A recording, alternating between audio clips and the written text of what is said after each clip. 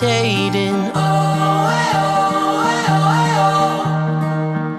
When you're just so tired of trying, all alone you feel like hiding. Together we'll keep fighting. There's no stopping us. Hold on, we're gonna make it. We're gonna make it. Don't stop now. Hold on, we're gonna make it. We're gonna mountains too high we can climb it. Feel this, we're taking the moment. There's no stopping us. Hold on, we're gonna make it. We're gonna make it. Can you see the sun is shining like a new hope? Feel it rising, coming over the horizon. There's no stopping us. Hold on, we're gonna make it. We're gonna make it. Don't stop now. Hold on, we're gonna make it. We're gonna mountains too high we can climb it. Feel this, we're taking the moment. There's no stopping us. Hold on, we're gonna make it. We're gonna make it. Don't you give up, don't you give up on me. Don't you give up, don't you give up now. Don't you give up, don't you give up on me. Don't you give up, don't you give up now. Don't you give up, don't you give up on me. Don't you give up, don't you give up now. Don't you give up, don't you give up on me. Don't you give up, don't you give up now. There's no stopping. Good evening. Are we on the air? Okay, I see my volume go up. It's Saturday evening, 7 p.m., April 9th, and the weather has been weird the last 2 days. It's sunny, then it dark skies come, it's raining, then sunny again, then dark skies come. That was like yesterday. And today we were out for a while. Nice sunny day, a little chilly, but now it's dark again. So, but the week coming up, it's going to be in the 70s as we approach Holy Week and then Easter, and hopefully we'll stay warmer. Okay. So we have a good thing to talk about because a lot of times when I speak to new home buyers, they really are not understanding the cost involved, and that's part of like a new home buyer's consultation. What are your costs that you have at the very beginning? Okay, in this process of finding a home and then writing a contract and following through with the bank on what has to be done. So we're going to go over those costs so it will better prepare you for that. And this is very helpful, especially for new home buyers. It's still a crazy market out there. I have a lot of people looking, but they're kind of putting on the back burner. Maybe now with spring here and well, now we'll have the holiday. I mean, people are traveling, visiting family. They weren't able to really do that for the last 2 years. But hopefully when the Easter week is over, it'll pick up more. Again, buyers are very hesitant because of the great competition. And those who have already tried, they're getting a little discouraged because of that competition. Because so many people applying for, just one house. So there's multiple offers. I hear some people say 20, 30. I don't know if it's that high. The one that I had, we got 7 offers on it, and it could have been even more if I I wanted to work with the offers I had, and that was plenty. And there were people who asked for above our asking price, and I knew what the house was worth, and my sellers just wanted to sell it. They wanted to get it off their hands. I didn't want to get into a situation where we have to go with the appraiser and show them more comps and work things out. They just wanted to have really a smooth sale. So I really, what I believe, and most of the times, knock on wood, I've been right on this. I priced it what the real true value it is. And that's how listings should be priced. Priced by what you really think it is. And then with today's market, you'll get some higher offers. And then you take a chance that the appraiser or the appraisal will come in earlier. All right. So let's do a little preview of what we're going to do today. And then we'll go right into the subject matter.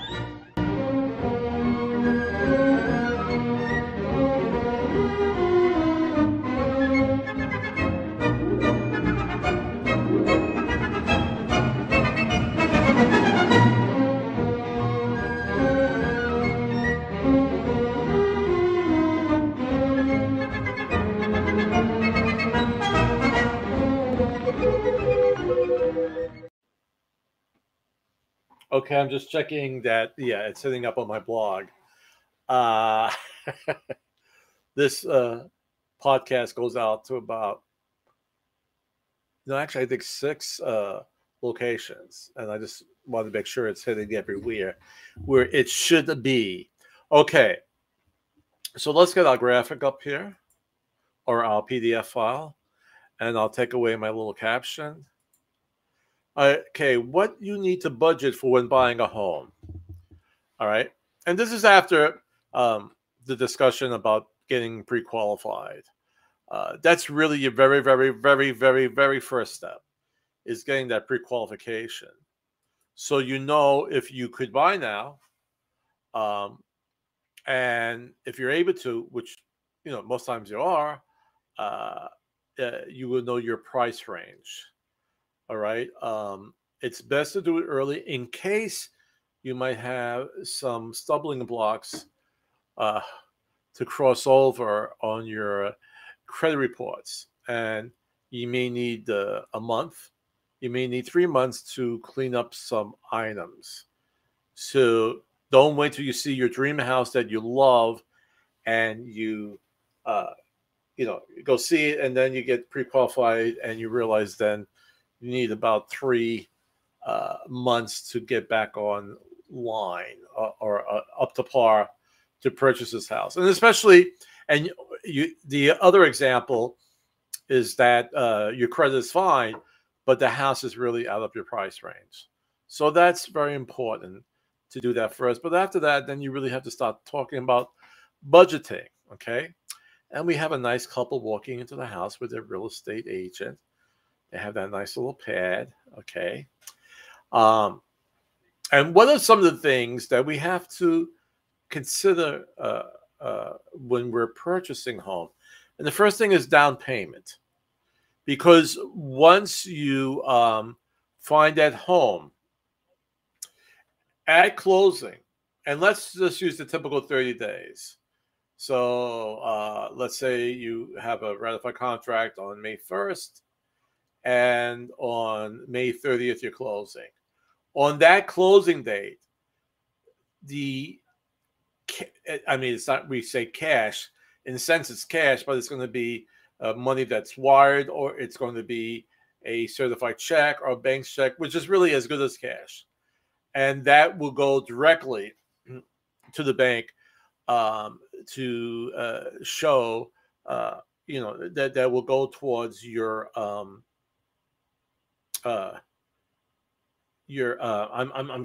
just thinking about explaining for the earnest money deposit too, but it's part of your financing. Okay, now in most people see it as 20% of the home purchase price as the down payment, but there are programs out there where we need only to put down 3.5%, which is usually or always with FHA. And there are Fannie Mae programs that are 3% down. Okay. So this saves you some money with your down payment. Okay. There's a big difference between 20% and 3.5%. Okay. And in Virginia, and I can't talk about, Mr. Real Estate with Mr. G goes, all throughout the United States of America and then to Europe. I only could talk about Virginia and what I know here. Okay.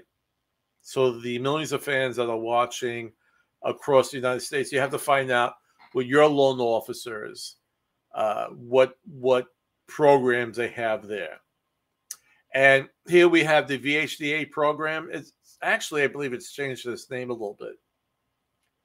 But basically, it's not that they're giving you money for your down payment of 3.5%. They're allowing you to finance that amount. So you're financing the 3.5. So you're not really bringing a down payment. It's going to be financed. But there's some stipulations on it. You may have to be in a certain price range. Well, first of all, you have to be a first-time home buyer. Okay. And then you actually go into a training. It's usually a webinar class you take online about the importance of paying back your loan, et cetera, et cetera. Of course, that's very important. And then you could finance your down payment. If your credit is really, really good, it's very possible that you could get your closing costs financed as well. And then we'll go up to, I've heard, like 103%. All right, so you have your closing costs. And we're going to talk about closing costs in a minute. Okay, so they're actually financing it, so you don't have to bring cash to the table. Are there grant programs out there? Yes, there are. The way the market is going right now, I've been having a difficult time finding them with my loan officers. They're not talking that much about them. I don't want to say they're not out there in case you are working with a loan officer that has some grant programs. One thing stays in place for a long time, and there's a USDA loan. It's usually when you're purchasing in the area that's very rural, very country, and they want to get more people out there so that eventually, it will draw in businesses, will go out, shopping centers, different venues, whether it's entertainment, could be hospitals, will start building out there. And they really want to build up this area, and they will give you a grant. But again, it has to be in the rural area, where you see a lot of country, you see a lot of trees. Okay, you don't see a lot of houses. So, and your loan officer will know what areas you could use the USDA, that down payment program. I wanted to go back to the first-time home buyers just to say a couple more things. Again, if you're making really, really good money, if you're making $100,000 a year in your first house, most likely you're not going to be eligible for this, because it's going to be for people who are really starting out. They have limited funds, and they will have a hard time coming up with that down payment. So there are income limitations on it. But the income limitations go along as well with the amount of people living in your house. So if you were just buying a house by yourself for example, they might say a single occupant, you can't make more than 37,000. But if you have a wife, or you have a spouse, let's put it that way, you have someone living with you, that goes up maybe to, let's say, 45,000. And then if you have children, it goes up higher. Okay, so it adjusts for the amount of people living in a house. And then the other question is, could I own a house and be considered a first-time home buyer again? Well, if you sold your house that you previously had, and it's been 3 years, most likely you could apply for the first-time home buyers program. Okay. Now, I want you to double check with your loan officers. Okay, because these items change, the parameters change. But I would want you to really confirm everything with your mortgage loan officer. So what's the next big thing? Your earnest money deposit. Now, that's actually given once the contract is ratified, right? When both the buyer and the seller making a mutual agreement, right? They're together on a contract, okay? And, just like shaking hands. They've agreed on all terms. Then that earnest money deposit is then deposited. Now, it could be with your closing company. It could be with the listing agent's brokerage house. It could be your brokerage house. I think it's always good to keep it with your closing company, and they will hold it. Okay. So, and what does this earnest money deposit mean? Well, it means that you are earnest, that you are genuine, that you are going to purchase this house. All right. And once you have that ratified contract, because of that earnest money deposit, the seller will say, okay, I'm going to take it off the market. I'm not going to show it anymore. Or if I show it, it'll just be backup offers. We have to deal with yours first. Then it shows to that seller that you're truly honest about it. Now, in this very highly competitive market, okay.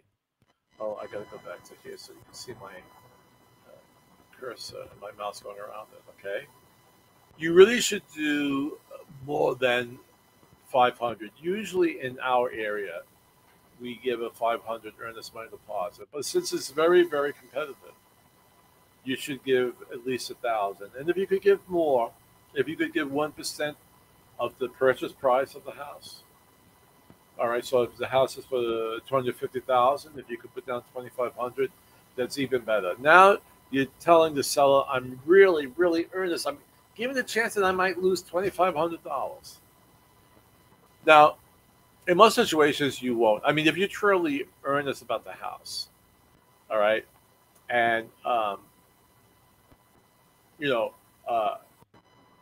have the home inspection, you're pleased with the home inspection, it's good. The appraisal came out and then met the purchase price. The only way you may not get it, for some reason, all of a sudden the bank says, "Oh, wait a minute, there's a problem with your credit," and it could be you did something. All of a sudden you decided to buy a car. You bought a big screen TV that was 1,000, and then knocked you out of the ballpark for that house. Now, depending on how that's viewed, I mean, the bank probably will just say you're no longer eligible. You send it to the listing agent, and it says, the bank is not going to give me the loan. And in most situations, I don't want to put this in stone, you will get your earnest money deposit back. Now, you can get your earnest money deposit back if you do a home inspection contingency, and the home inspector goes in there and you find out a lot of problems with it, and you decide I no longer want to continue. You could pull out and get your earnest money back. You have to make sure you do it within a certain time limit, but that's another way you can get your money back, okay? But you can't just walk away from the deal, all right? The seller then, if you just say, hey, it's like 25 days after ratification, you just say, hey, I don't want the house anymore. Then there's a good chance the seller is going to request to keep that money. Now, that money to be released, it's a mutual agreement as well. You both have to sign a release and agree with the money he's going to go to. Now, the seller may ask to keep it. You may ask, no, I want it back. And then it may go to the Virginia Real Estate Board to get it settled. It might go to the realtor. Thank God, knocking on wood, I never had that problem. But if you're just pulling out with any reason, in the sense that you can't get the loan, or you find out the house is condemned or whatever, you most likely will not get your earnest money deposit back. And that's why, by giving a bigger one, shows how sincere that you really, really, really want the house.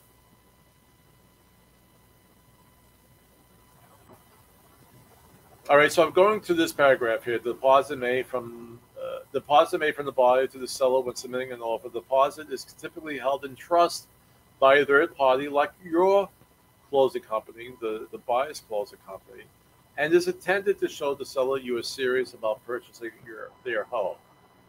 Upon closing, the money will generally be applied to your down payment or closing costs. So you're not losing it, okay? It's not like an extra fee. It's going to your benefit. And again, in this paragraph here, and it's really reaching out to all 50 states. What are the limitations in your state as it comes to earnest money deposit? And again, when I came down here, I'm coming from Brooklyn, New York, where homes are like 5 times more expensive than down here in Virginia. Though, I mean, it's getting pretty high here too. But I was surprised to find out that most people just gave $500. I thought it would have been a lot more. And I really up to like 1 to 2%. So if you're purchasing a $300,000 house, you have to put down 3% at 1%, right? $3,000 at 1%. But down here, up to this point, of this crazy market, this insane market, it's usually been just $500. Then we have something called closing costs. Okay, and what are these closing costs? And going to this paragraph here, the upfront fees charged in connection with a mortgage loan transaction, generally including, but not limited to, the loan origination fee, title examination, and insurance, survey, attorney's fees. We don't have attorney's fee here. This is a state where we don't need attorneys for a buyer to purchase a house, and the real estate agent or the realtor writes up the contract, and that's allowed in the state of Virginia. Back in New York, you would present an offer to a seller, and once the seller accepts, an attorney would write up the contract. But we don't have that here. Okay, you could use your attorney for the transaction, but it's not mandatory. Okay, and prepaid items such as escrow deposits for taxes and insurance. Okay, so that's a tricky one. A lot of people are not sure what are these prepaid items. So, for instance, if we're going into May, we usually get billed again from July to December for taxes. So let's say the person who's selling the house has already paid to the end of the year for their taxes. Well, once you take ownership of the house, they have to be reimbursed for that. I mean, they're not going to be a super nice guy and saying, well, now you own the house, but I paid your taxes for you. Well, that's a prepaid item, and they have to be reimbursed for that. Okay. Same thing with insurance. If they're paid up for the year with their house insurance, they would have to be reimbursed for that. If you're buying a house in a homeowners association and the seller has paid their dues up for the year, they would have to be reimbursed for that. So these are these prepaid items. So then, what are these closing costs? What are they going to cost me? So it says, for example, closing costs, which make up about 2 to 5% of the home's purchase price, are a major added expense. Lenders will provide a closing disclosure at least 3 business days prior to closing on the mortgage. But buyers will need to budget for these added costs ahead of time to avoid sticker shock before the closing. Now, I added this down here. We'll just jump down here. The rule of thumb for closing costs. If it's a house, let's say it's from 250, or I'll go down to 200,000 to about 450. You could use an estimate of 3%. If you have homes that are 150 and lower, okay, you have to give an estimate of 4 to 4.5% for closing costs, 4 to 4.5% of the purchase price. And the reason why, because the price of the house is lower, but there are some of these expenses that stay the same. They don't really change with a cheaper house. So the 3% wouldn't cover it on 150. So if the house is 150 lower, look to 4 to 4.5% for your closing costs. More so 4.5%, just to play it safe. All right. We'll come back to these other closing costs once we finish this. The other thing I'm going to say, prior to the seller's market, would be able to get the seller to pay the buyer's closing costs, this 3%. Not so much now. Not in this type of market. Be prepared to pay your own closing costs. We call it seller concessions. So we ask a seller concession of 3% of the purchase price to go to the buyer's closing cost. But in today's market, that's really tough. It's really tough to do. Okay. There are ways of working around that if you don't have the money. So let's say the house is, to make it simple, $100,000. You think the closing cost, let's say, would be 4%, so $4,000. Okay. What you could do is actually, through the bank, it's shown that you purchased a house at $104,000, but the actual purchase price is $100,000. So there's an extra $4,000, and that could go to the seller. Well, it could go to, to the buyer for their closing cost. Okay, but the thing is that the house has to appraise at that higher amount. So you have a contract at $100,000, but you're going to see if it's worth up to $104,000 to get a loan out for that and give the $4,000 for your closing costs. So there are ways to work with it, but you got that stipulation there that the house has to appraise at that higher amount. Okay. So what this one article does not have is the other costs. So once you purchase the home, once you have a ratified contract, we always recommend to do a home inspection. Even if you're not going to ask for repairs, because of this market that we're having right now, seller's market, but make sure that you're not buying a real lemon that all of a sudden, 5 months from now, you have to buy a new HVAC system that costs $20,000. Okay. Or you find out that the roof is so bad that once it starts raining hard, the water will start pouring down. Okay.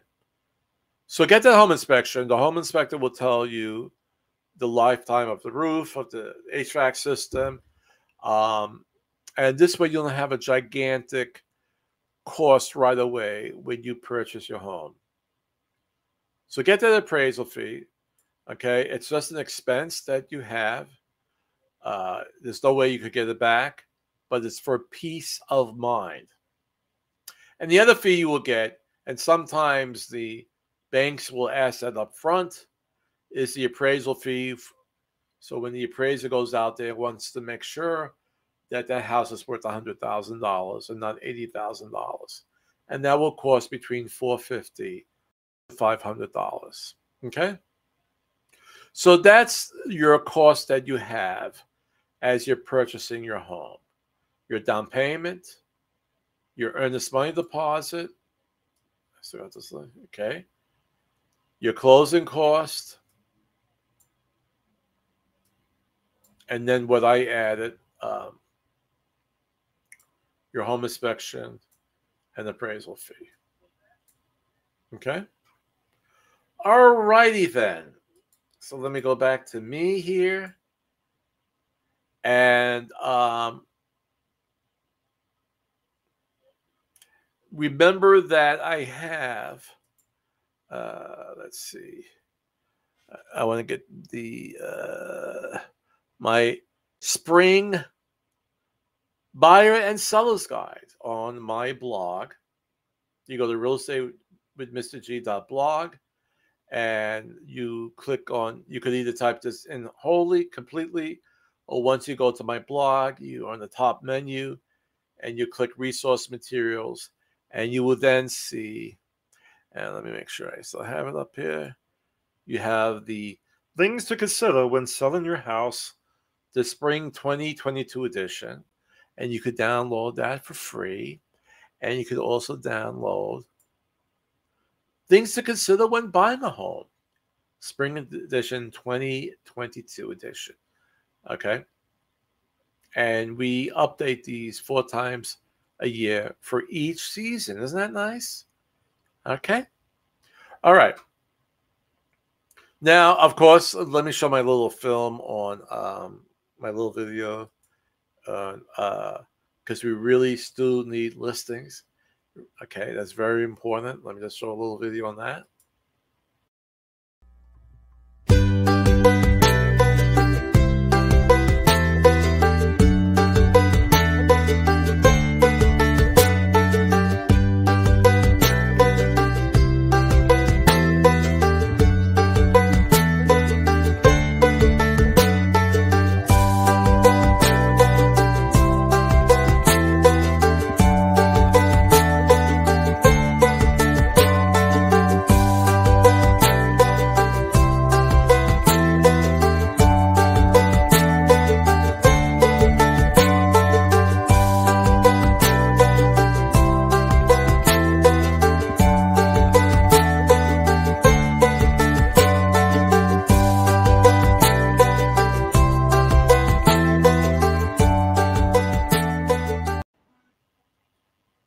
So for sellers, it's a great market, and we're getting into, well, we're in spring now, but now we're getting into the real spring buying season. So if you were thinking about putting your house on the market, the time is now.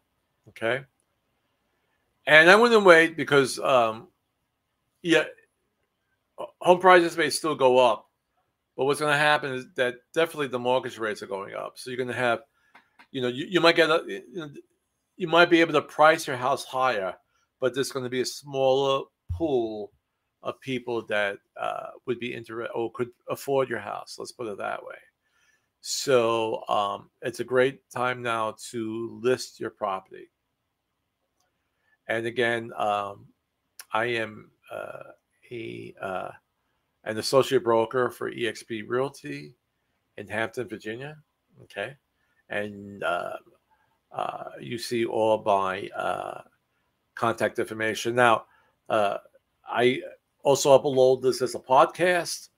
So those who want to contact me, you just go to my email address is chris@realestatewithmrg.com. So that's Chris at REALESTATEWITHMRG.com. One big long word. Okay. So I'm hearing from my producer, William Burgess, that we have a famous act in the audience. What's going on with that? Chris. We have a couple of special guest celebrities in the audience. They are Mr. and Mrs. Corden.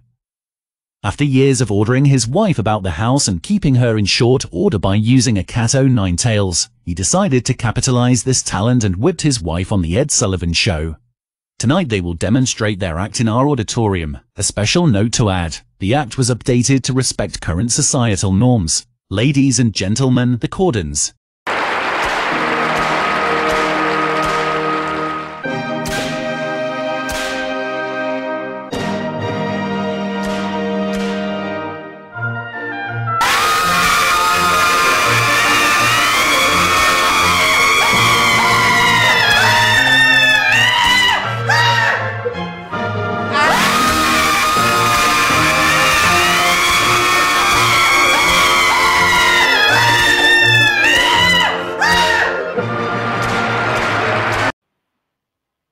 A lot of people in the audience, we're a little scared with that, but she is safe, and that's all well. Okay. I have a very busy week. My father had passed away at 98 years old, a World War II vet. I think I'm getting a little feedback. And he lived a long, good life. Loving man, wonderful man. And this week is his funeral, and I have a lot of people coming in, so I'm not so sure if I will have time for an Easter broadcast. If I don't do it Sunday, I might do it Monday, but via social media, I will let you know. Okay? And again, if you haven't been vaccinated, please do so. Be kind to each other. And it's Holy Week coming up. Be kind to each other, and remember, the greatest power we have is to love, and the greatest gift, each other. I'll see you soon, and happy Easter if I'm not on next Saturday.